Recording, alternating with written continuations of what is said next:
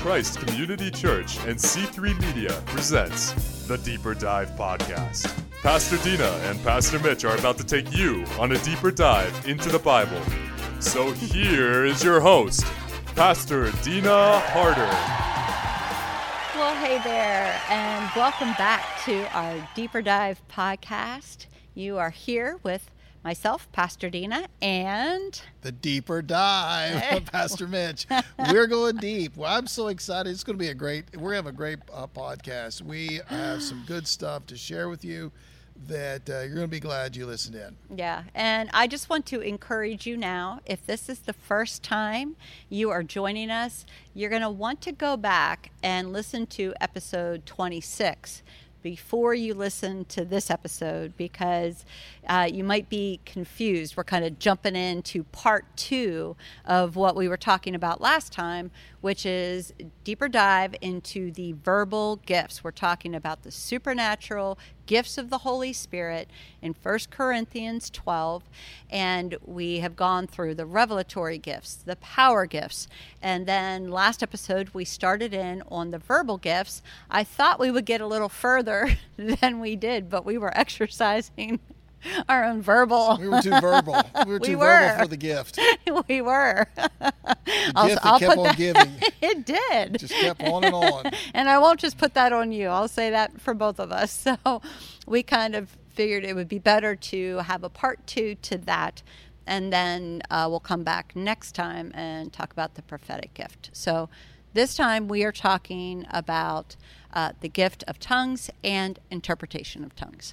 Yeah, and it's so critical for a believer because there's so many benefits that happen to you when you actually begin to exercise your God-given gift as an individual believer of speaking in tongues. Yeah. I mean, God gave you that gift, and every gift He gives to us, according to James, it's perfect, it's complete, it lacks nothing. So why does God want you to speak in tongues? Why, Pastor Mitch? You. God wants you to speak in tongues because I found out 5 different things that happen in 1 Corinthians 14 about speaking in tongues as an individual. So we're going to read that, but I just want to also reiterate, because I don't think we've said this recently on our podcast, but as we're talking about spiritual gifts, and if this is new to you and you say, I don't know it, or I don't understand it, and I haven't walked in that, you are not a second-class Christian, okay? I just want you to hear that. If you believe in Jesus Christ as your Lord and Savior, you are saved. Spiritual gifts doesn't make you any more saved, doesn't add to your salvation. Jesus is our salvation, and we don't add to that or take away from that.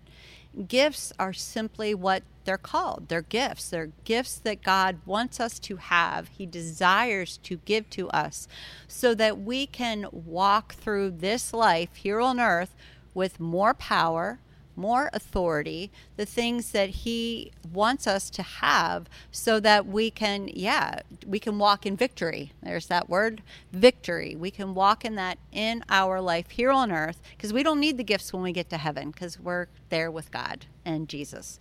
But we need them now, and not only for ourselves, but for others. And so the gifts, as it says in 1 Corinthians 12, are for the common good.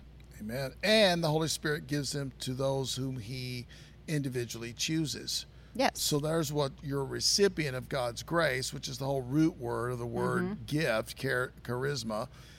It's a grace of God that comes upon your life, and God empowers you to meet the needs of other people supernaturally. Yes. So we're going to start this deeper dive going to 1 Corinthians 14, and we're going to talk about those 5 things that you have on your list of that comes when you speak in tongues. And so I'm going to go ahead and just start with reading 1 Corinthians 14, 1 through 5. So I encourage you, get your Bible out, read along, mark it. It's okay to write in your Bible.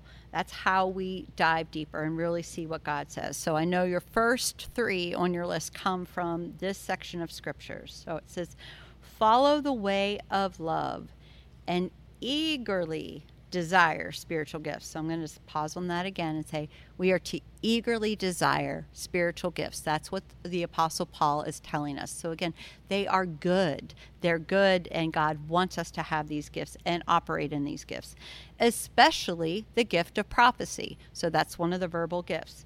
It says, for anyone who speaks in tongue does not speak to men but to God.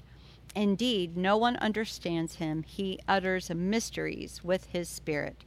But everyone who speaks in tongues, everyone who prophesies speaks to men for their strengthening, encouragement, and comfort. He who speaks in a tongue edifies himself, but he who prophesies edifies the church.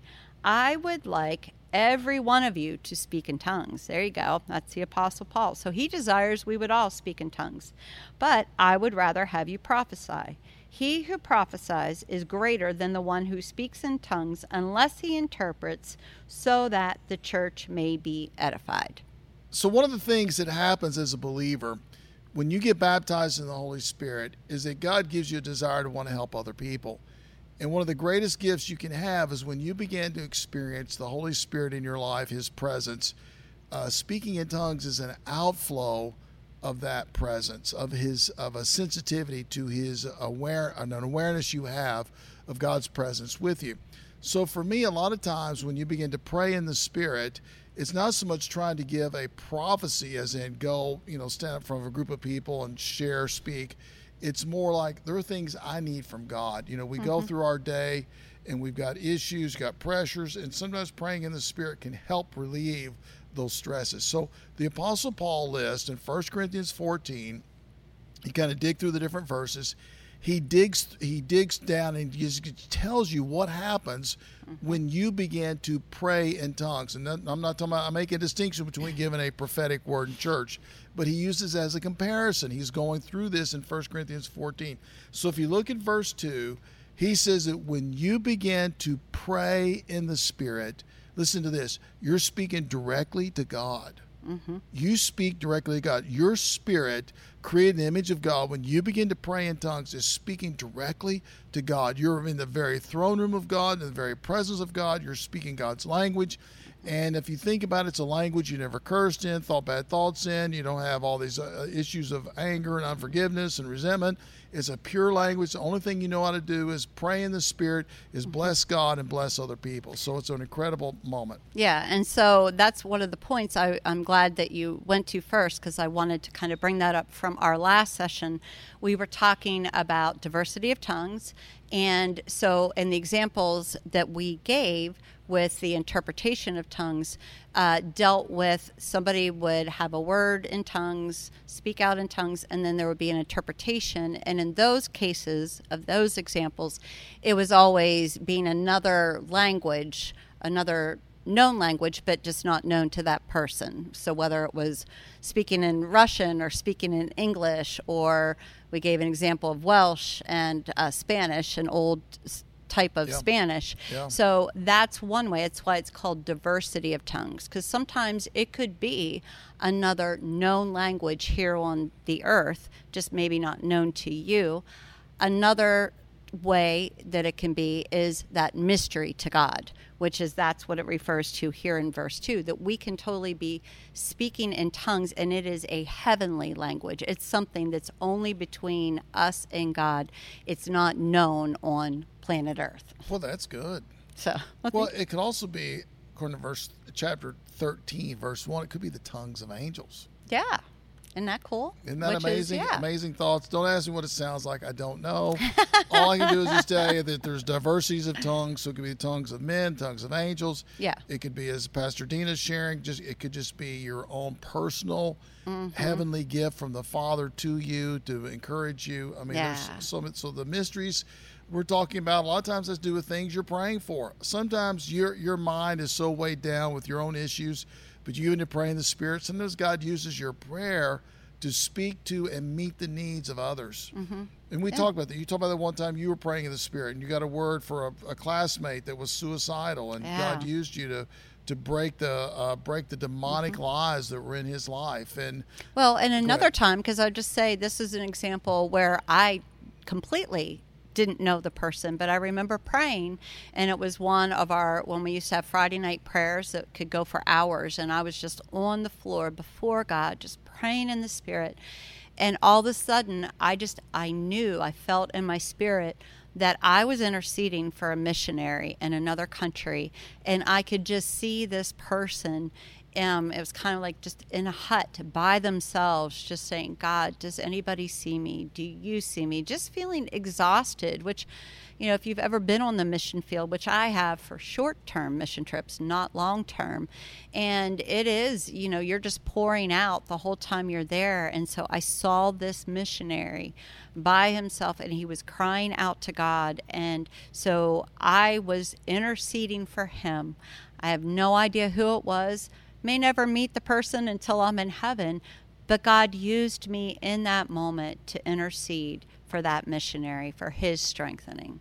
So the first thing is you speak directly to God. Second thing is you're speaking mysteries, as you just shared. That's a wonderful story, by the way. The third thing that happens is it says in verse 4 is you begin to edify yourself. What does that mean? Well, it's like, when Popeye would eat his spinach, he became strong. When Superman went into the phone booth and came out with his uniform, he was, people probably don't even know what phone booths are now. Yeah, it used to be this thing called phone booths, but I'm dating myself. But the point is that when you begin to pray in the Spirit, your inner man, the spirit that's one with the Lord, the part of you that's the invisible and hidden you, when you begin to pray in the Spirit, it says you edify, you build up. You, according to Jude 20, you build up your faith praying in the Spirit.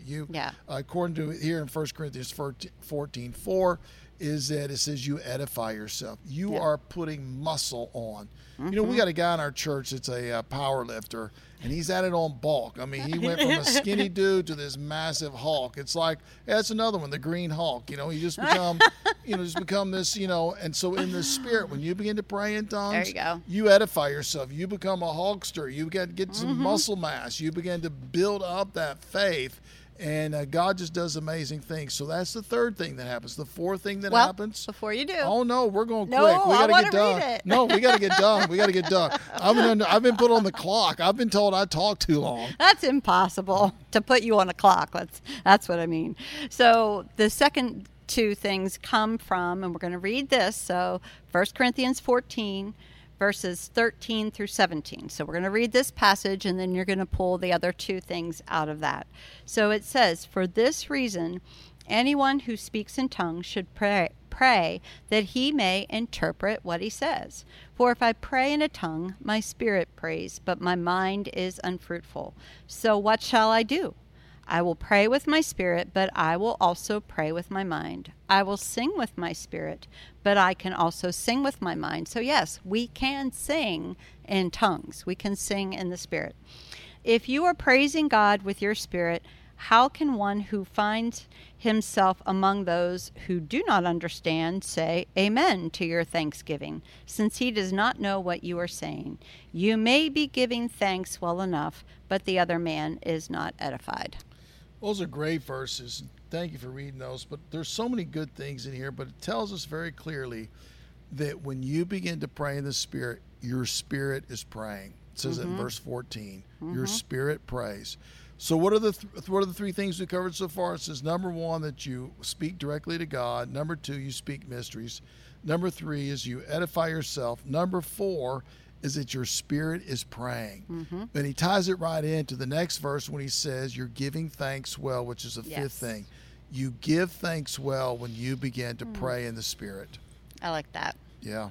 Because it just goes back, and I've thought of that numerous times, when we think about that heavenly language, that it's a language I've never cursed God in. I've never cursed myself or another person in. It is a pure language when I'm praying in the Spirit, and it's that heavenly language.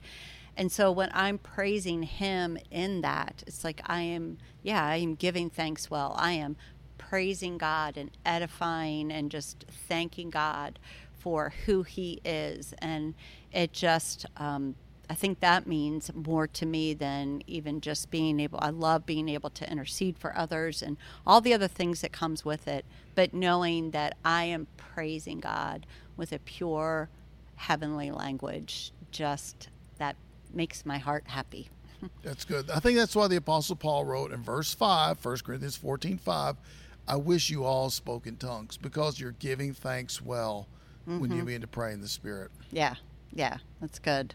Yeah. So next time we're going to dive more into 1 Corinthians 14 because, as you have often shared with me, that is really the text that you see more so than any other place in the Bible with how a church service should be run, to give some order to that. Yeah, when you read the Bible, how do you run a New Testament church?